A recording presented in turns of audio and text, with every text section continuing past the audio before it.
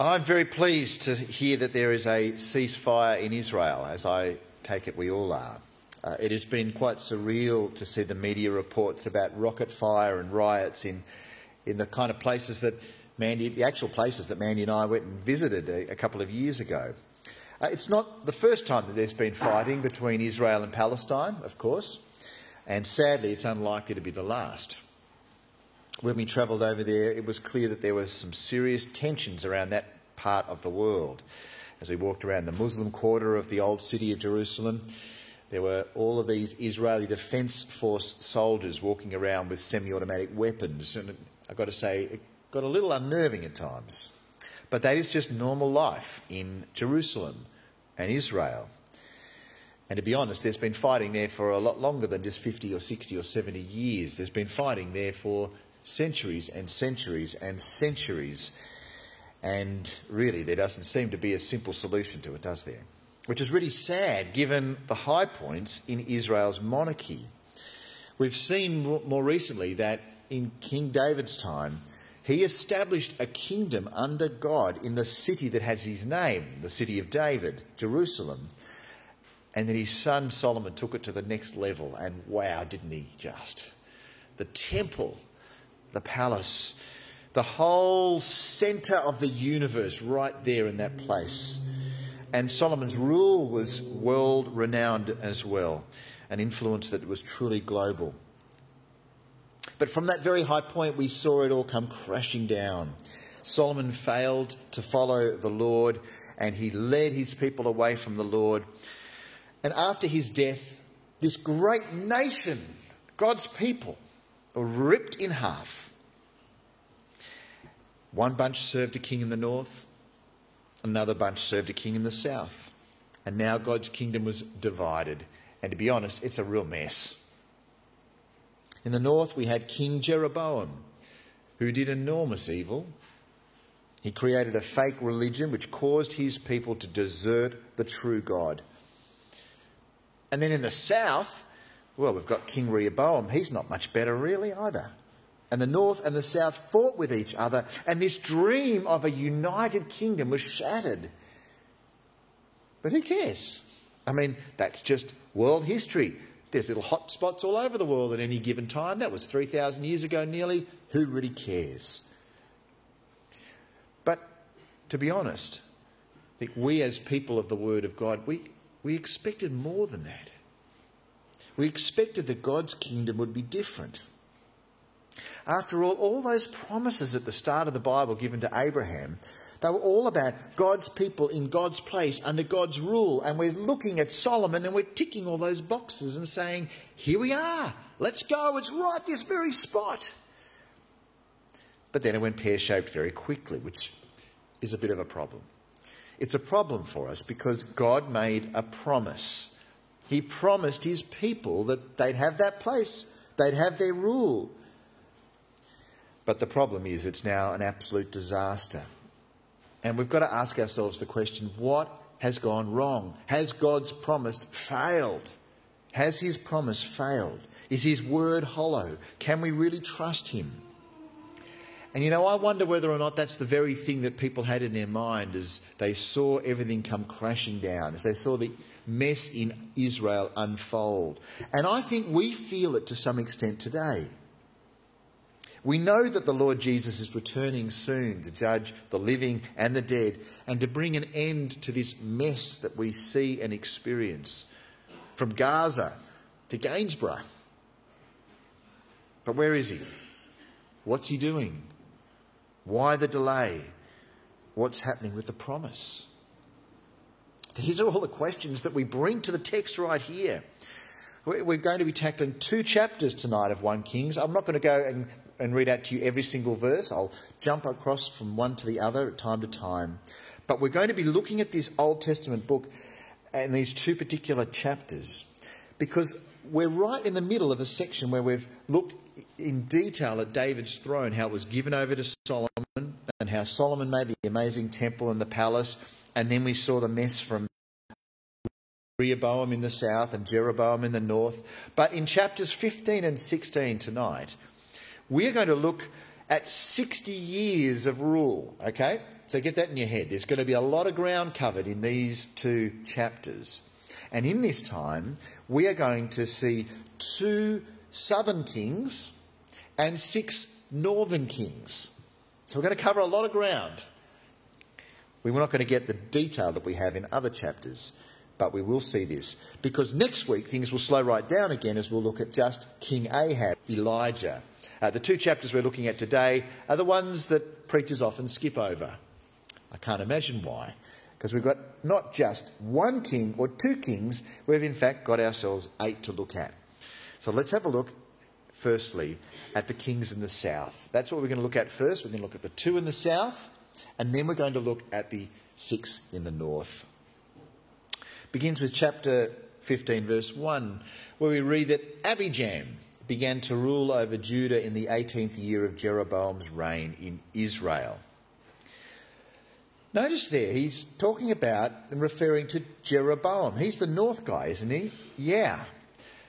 Even though they are separate, the writer can't stop telling us about them as though they're kind of connected. This is happening in the year of the north one, and the north one's happening in the year of the south one. The one nation is separated for now, but it is one nation. And I just can't but help thinking about the 2 together. But anyway, Abijam, we read, verse 2, reigned in Jerusalem for 3 years. His mother was Maacah, the granddaughter of Absalom. He's in Jerusalem. That's where you expect the centre of the action to be for God's people. There where the temple is and the palace is. And we read that he's related to Absalom. Absalom, who was King David's son. Absalom. He was a bad guy, right? Yeah. He was the son through whom it nearly all unravelled for King David. And so we read here that this guy, this king, is the great-grandson of Absalom. You're thinking, well, that's not so good. Is there a problem there? Well, maybe. Or will he be a bit more like David? What's he going to be like? We'll have a look at verse 3. He committed the same sins as his father before him, and he was not faithful to the Lord his God as his ancestor David had been. I take that as a no. He's a bad king. He's in the south, but he's a bad king. King Abijam of Judah, he sinned just like his dad, Rehoboam. And the heart of the sin was this. It says, he was not faithful to the Lord his God. For a king ruling in Jerusalem, you've got one job. Follow the Lord. Be faithful to the Lord. And what does he do? No thanks. And right here you see that he is compared to whom? To his ancestor David. See, King David is the benchmark for all the kings. Time and time again we'll see so-and-so did this, but he wasn't like David. So-and-so did this, and he was a bit like David. We keep talking about David this, David that. He's the benchmark. He's the one from whom everybody is judged when it comes to 1 Kings. But why? It's because even though he sinned, he came to the Lord for mercy. He's the guy who sinned terribly. But he came to the Lord and said sorry, and the Lord washed him whiter than snow. He is a man who is truly devoted to the Lord. That is what we need in a true king. A king who may fail, but at least acknowledges his sin.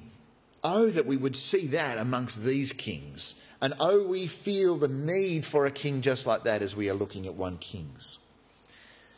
But this king was even more special to the Lord because the Lord promised an everlasting kingdom to David. That was what was promised to him. And we see a hint of that here in verse 4. But for David's sake, the Lord his God allowed his descendants to continue ruling, shining like a lamp.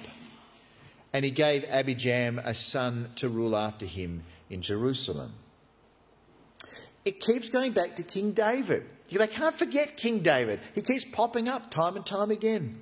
And he says, for David's sake, there would be descendants from David down there in the south, shining like a lamp. It's a beautiful picture, isn't it? There's some hope. There's a bit of a bright spot in the midst of the darkness. There's a bit of light in the midst of all the clouds. And because of the promises to David, the Lord kept that kingly line going. And the family rule would continue to the next guy. But before that, we are reminded about David, and it's a bit of an honest reminder. Verse 5, for David had done what was pleasing in the Lord's sight and had obeyed the Lord's commands throughout his life, except in the affair concerning Uriah the Hittite. Oh, that affair. Oh, what was that about? Oh, that can't have been very much, surely.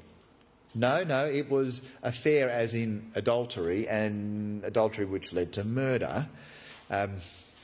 David was not perfect, but he was forgiven. Which I think, as we see this mess of kings, as we look at the passage tonight, we're reminded again that God will accept people who have a life that is a mess. If your life is a mess and you haven't come yet to the Lord Jesus Christ, because you think there's no way in the world that he'd accept me, or maybe you've got a friend and say, I could not possibly let them come to church with me because the roof would cave in, or at least that's what they'd say. Bear in mind that the hero of this story is a guy who was an adulterer and a murderer. And so, quite frankly, if the Lord might accept David and his pleas for forgiveness, then you've got to be given a fresh reminder of the wide open grace that is brought to us in the Lord Jesus Christ. David, who is the one from whom everything is judged, is the same ratbag who committed a horrible sin but was forgiven.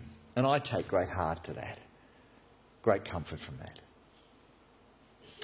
But is there any information about why the king after Rehoboam, Abijam, was such a bad guy? Why? Well, verse 6, we read that there was a war between Abijam and Jeroboam throughout Abijam's rule, through his reign. Gives us a bit of a clue. You remember last time, the guy in the south wanted to have war with the guys in the north, remember? And the Lord said, don't do it. And they stopped for a little while. That was great. Turns out they said, okay, forget that. We'll go back in and fight. And in the background of all of this, we've got this constant squabble, war between Abijam and Jeroboam all throughout Abijam's reign. Just a reminder of the disobedience of these kings. Not that Abijam's round a long time. We read that he's there for 3 calendar years, and then his son Asa took over, verse 10. This is the second one of the 2 of the southern kings we'll look at. And we read that he reigned in Jerusalem 41 years. Wow, that's a long time. And we read that his grandmother was Maacah, the granddaughter of Absalom. He was king for a long time. Longer than David was king. Longer than Solomon was king. Longer than Rehoboam was king. And even Jeroboam in the north. Maybe this is the guy we're looking forward to. Because honestly, if he can reign for 41 years, he must be doing something right, surely. Is he the man? Is he the one after David that we're looking forward to? Well, we read in verse 11 that Asa did what was pleasing in the Lord's sight, as his ancestor David had done. This is good. It looks promising. He might actually be like David. So what did he do that was so good? What do you think he'd do? Well, we read that he banished the male and female shrine prostitutes from the land and got rid of all the idols his ancestors had made. He even deposed his grandmother Maacah from her position as queen mother because she had made an obscene Asherah pole. He cut down her obscene pole and burned it in the Kidron Valley. Asa's a good guy. Why? Because he gets rid of all of the pagan worship. He wants to reform things. He wants to sort of bring them back to what it was like under Solomon, or actually even more like under David. He wants to get rid of all these things. He even got his grandma to stop being queen mother. Why? Because she wouldn't get rid of the shrine prostitutes and the idols. And she wouldn't get rid of this pagan religion. And it's a pretty big move. Because he knew that the pagan stuff was evil in the Lord's sight. He knew how much God hated that stuff. And he's like, I'm going to sort this out. And so he throws it out. And he throws it out. And Granny won't get rid of it. well, he gets rid of Granny, and so all her stuff gets burned up as well. She's no longer got the gig as the Queen Mother because she's with the old plan. Got to get with the new plan. We're going to clean this place up. Which is a helpful reminder that, ultimately, following the Lord's more important than following family when push comes to shove. When Asa, he sacked his grandma from being the Queen Mother, he also destroyed that idol that she had. I don't think I've seen too many Asherah poles around the Illawarra, but there are a lot of other things that steal our hearts from following the Lord. We tend to get freaked out by devil worship. Ooh, there's a devil worshipper and stuff like that. But we don't seem to get too fussed about retail worship. They're all idols, aren't they? They're supernatural things that take us away from the Lord. But whatever it is, they've got to go if they're going to take us away from the Lord.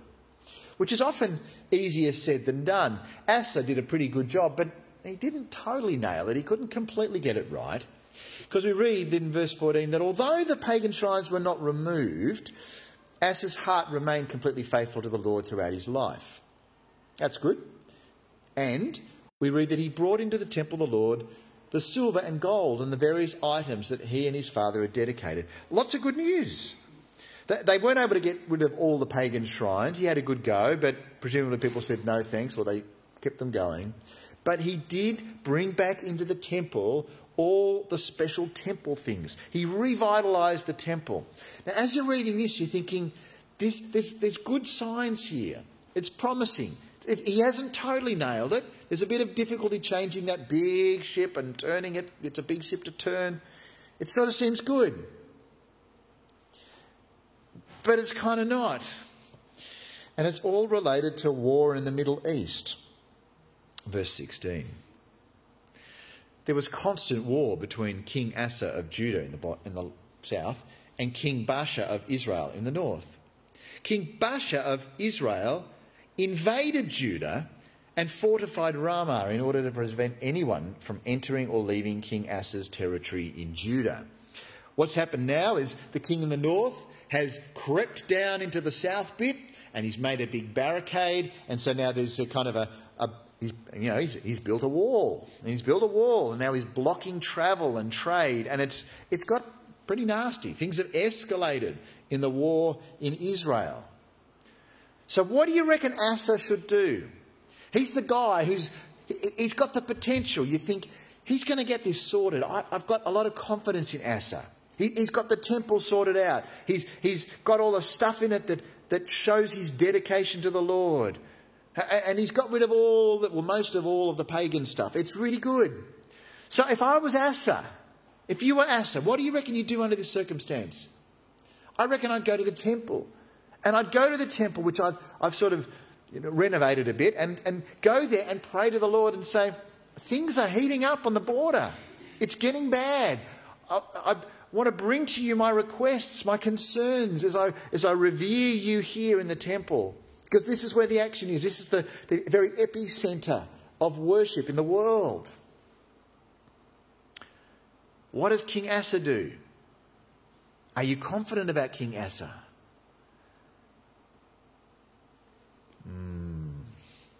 Asa responded by removing all the silver and gold that was left in the treasuries of the temple of the Lord and the royal palace. He got all the stuff from the temple and the palace. What would he do with all of that stuff? Why would he take all of the expensive things and stick them in a truck? What's he going to do with that? Well, we read verse 18 and 19 that he sent it with some of his officials to Ben-Hadad, son of Tabrimon, son of Hezion, the king of Aram, who was ruling in Damascus, along with this message. Let there be a treaty between you and me, like the one between your father and my father. See, I'm sending you a gift of silver and gold. Break your treaty with King Baasha of Israel so that he will leave me alone. What does good King Asa do? He bribes a pagan king with the temple treasures. Really?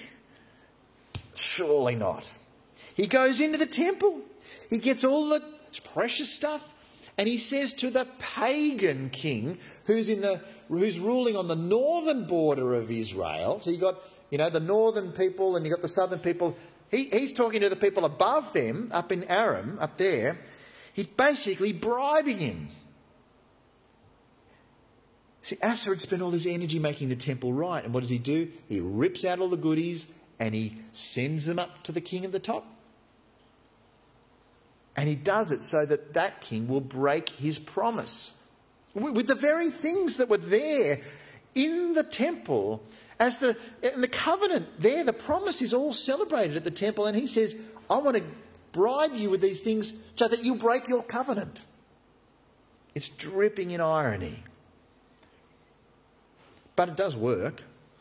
Because Ben-Hadad agreed to King Asa's request and he sent the commanders of his army to attack the towns of Israel from the north.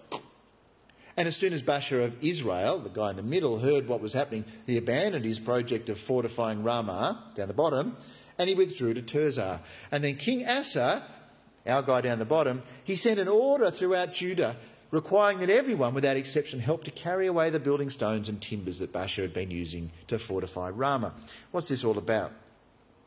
Well, basically, the bad guys, they get attacked and all things get sorted out and then they get put into slavery again, just like it was under Solomon. It's like, this is not looking so good.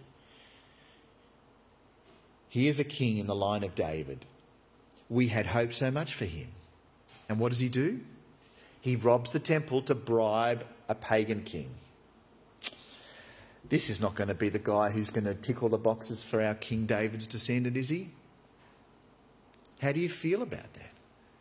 You're thinking, how much longer before you give us the real one, the real descendant of David? As we see this, we notice that we must wait for the great king who will follow after David. We're going to need to keep waiting. And with all of that, we read that Asa died, and then his son Jehoshaphat becomes king next. And we don't hear anything more about Jehoshaphat until chapter 22, which is really, it's near the end of 1 Kings. So we've got a bit of a gap here, a big gap actually, because now we're going to flick up to the north.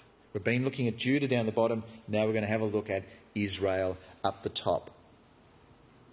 Spoiler alert, if you think what happened in Judah was disappointing, you ain't seen nothing yet. Because what happens in the north in Israel is an absolute dog's breakfast. It's an absolute train wreck. And it starts with Nadab. Nadab, son of Jeroboam, began to rule over Israel in the 2nd year of King Asa's reign in Judah. He reigned in Israel for 2 years, not a particularly long time, but he did what was evil in the Lord's sight and followed the example of his father, continuing the sins that Jeroboam had led Israel to commit. He only ruled for 2 years, but he kept doing the things that his bad dad did. Jeroboam, more and more and more.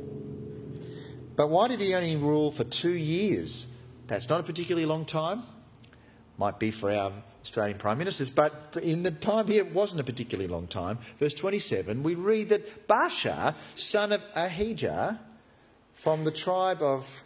Just get that clicker working. Can I get that manually clicking? Thank you. Whoop.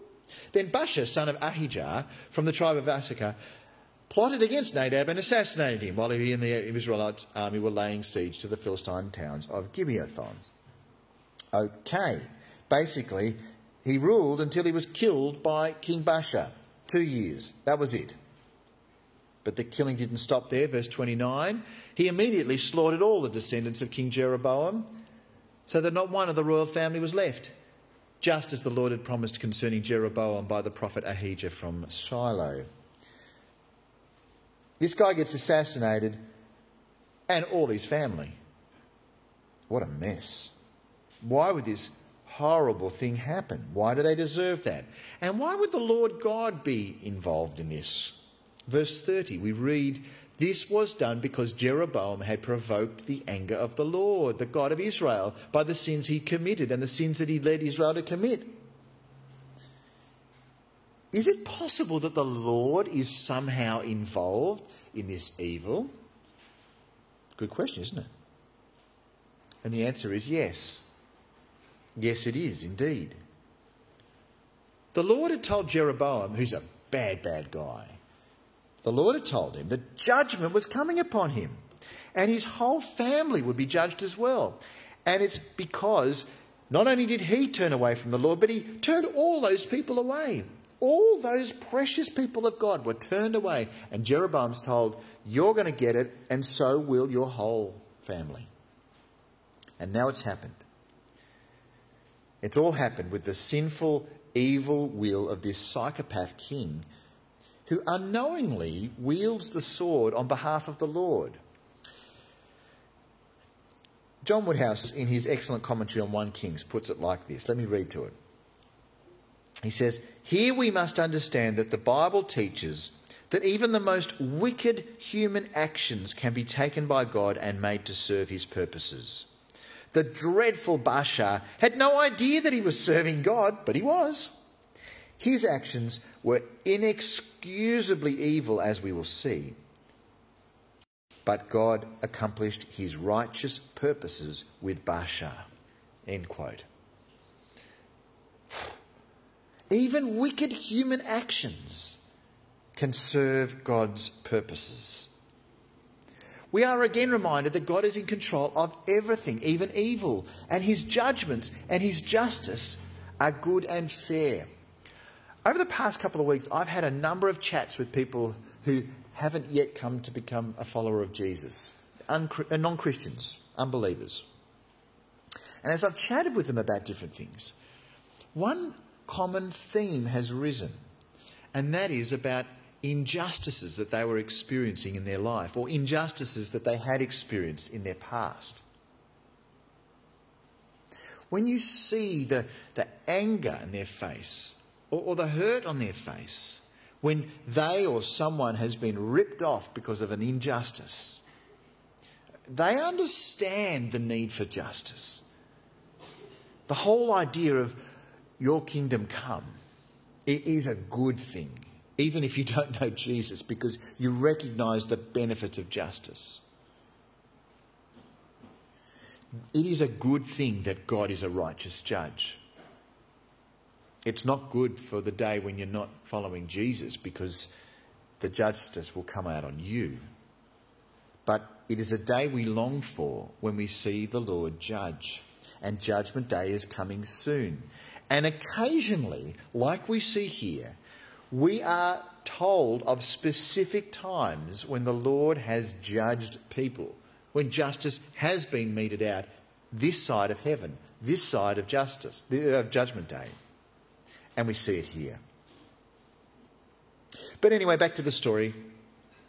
Baasha ruled for 24 years. That's a reasonable stint. But he was really evil. So what did the Lord do? Did he say, oh, well, that's what you expect in the northern kingdoms? No. He spoke to this evil Baasha through a prophet. And we see in chapter 16, verse 2, he says through this prophet to Baasha, the Lord says, I lifted you out of the dust to make you ruler of my people Israel. But you followed the evil example of Jeroboam. You've provoked my anger by causing my people Israel to sin. So now I will destroy you and your family, just as I destroyed the descendants of Jeroboam, son of Nebat. The members of Baasha's family who die in the city will be eaten by dogs, and those who die in the field will be eaten by vultures. Thus says the Lord. The Lord has seen the horrific evil of this king and the way that he has brought evil to others and the way that others have been led astray. And so he promises to judge and promises to bring justice. And then with this, Baasha died and was followed by King Elah. Elah became king until some big problems came. Verse 9, we're skipping along. Then Zimri, who commanded half of the royal chariots, made plans to kill him. One day in Tirzah, Elah was getting drunk at the home of Azar, the supervisor of the palace. Zimri walked in, struck him down and killed him. And this happened in the 27th year of King Asa's reign in Judah. And then Zimri became the next king. Yeah, we're just kind of expecting this, aren't we, really? The rule of Elah was pretty short-lived. But the assassination didn't stop with the king. Verse 11, Zimri immediately killed the entire royal family of Baasha, leaving him not even a single male child. He even destroyed distant relatives and friends. So Zimri destroyed the dynasty of Baasha as the Lord had promised through the prophet Jehu. It happened because of all the sins Baasha and his son Elah had committed, and because of the sins they led Israel to commit. They provoked the anger of the Lord, the God of Israel, with their worthless idols. Same. It's almost like one of those graphic movies that you're stuck in the cinema looking, thinking more violence, and it just keeps rolling, and eventually it doesn't affect you after a while. That's 1 Kings chapter 16, I've got to say. Because here we get Elah killed by King Zimri. But not just Baasha's family killed, but even distant relatives and friends. And the Lord used this evil to carry out the judgment he promised and that they deserved. But things don't go so well for King Zimri. He didn't really have the support of the army for his little act of treason. Verse 16, that when this army heard that Zimri had committed treason and had assassinated the king, that very day they chose Omri, commander of the army, as the new king. Don't want him? Let's get this guy.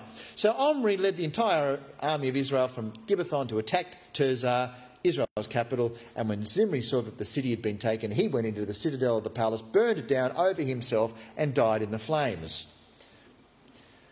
For he too had done what was evil in the Lord's sight. He followed the example of Jeroboam in all the sins he'd committed and led Israel to commit. Hardly a picture of political stability. Zimri died and was replaced by King Omri. But that's what happens when the Lord's king rejects the Lord. Then they have a little civil war. Omri stays king. He buys a little hill that was going to be called Samaria. And Omri, how's he going with all of this? Verse 25, he did what was evil in the Lord's sight, even more than any of the kings before him. I see your evil. I raise you, you're my evil. So he didn't go that well. And then his son Ahab became the next king, who would reign for 22 years. He's the last guy today. How did he go? Verse 30, but Ahab, son of Omri, did what was evil in the Lord's sight, even more than any of the kings before him. And as though it were not enough to follow the sinful example of Jeroboam, he married Jezebel, the daughter of King Ethbaal of the Sidonians. And he began to bow down in worship of Baal. First, Ahab built a temple and an altar for Baal in Samaria, and then he set up an Asherah pole, as you do. He did more to provoke the anger of the Lord, the God of Israel, than any of the other kings of Israel before him. Ahab becomes king, and he takes idolatry to a whole new level. And that's where our second chapter ends. Except an interesting cameo where a guy called Hiel tries to rebuild Jericho, and then his oldest and youngest sons die in fulfillment of the prophecy back in Joshua. How did you go with all of that? It was quite a journey through chapters 15 and 16. You can easily get lost in the sea of idolatry and violence. And that's the mess that we're confronted with in the Bible. The northern kingdom of God's land is an absolute shocker. And the south isn't much better. And with all of this, you've got to ask yourself the question, what's happened to the promise God made to David? All those years. How's it going? North, south, bad. How's it all going? Where's the promise? The Lord had said he would rule his people in his place, and there would be peace. They would have rest in the land. All these wonderful promises, and how's it looking? Embarrassing almost. God made his promises, and you think, what's happened to them? Are they ever going to come true? And I wonder if you ever feel that way with God's promises. God's fulfilled all his promises in the greatest king of all, Jesus Christ. He never committed evil, and he ruled with love and truth and mercy. And now we are waiting for his return. We with creation are groaning, longing for the day when Jesus will come back and the mess will end and all will acknowledge Jesus as Lord. And it's been really painful to see this decline of the kingdom of God, but it shows that nobody but Jesus could tick all those boxes. And now Jesus has died and has risen and has ascended. We wait patiently for the Lord. And we wait. And we wait. And we wait. And we think, is he actually going to deliver the goods? Is he going to fulfill that promise? How can we know? And so we look back at the Old Testament and the mess of 1 Kings, and we see the fulfillment in Jesus. Did God keep his promises? Yes. Are there any that he hasn't kept? No. What promises have we still got? I am coming back soon. What do you reckon are the chances that he's going to keep that? Oh, roughly 100%, surely. Patience today as we wait will be rewarded with the return of Jesus. We see the mess of 1 Kings. We see the mess of Gaza. We see the mess of the Illawarra. And we say, come, Lord Jesus, come. Is he ever going to come back? You bet he is. Let's pray.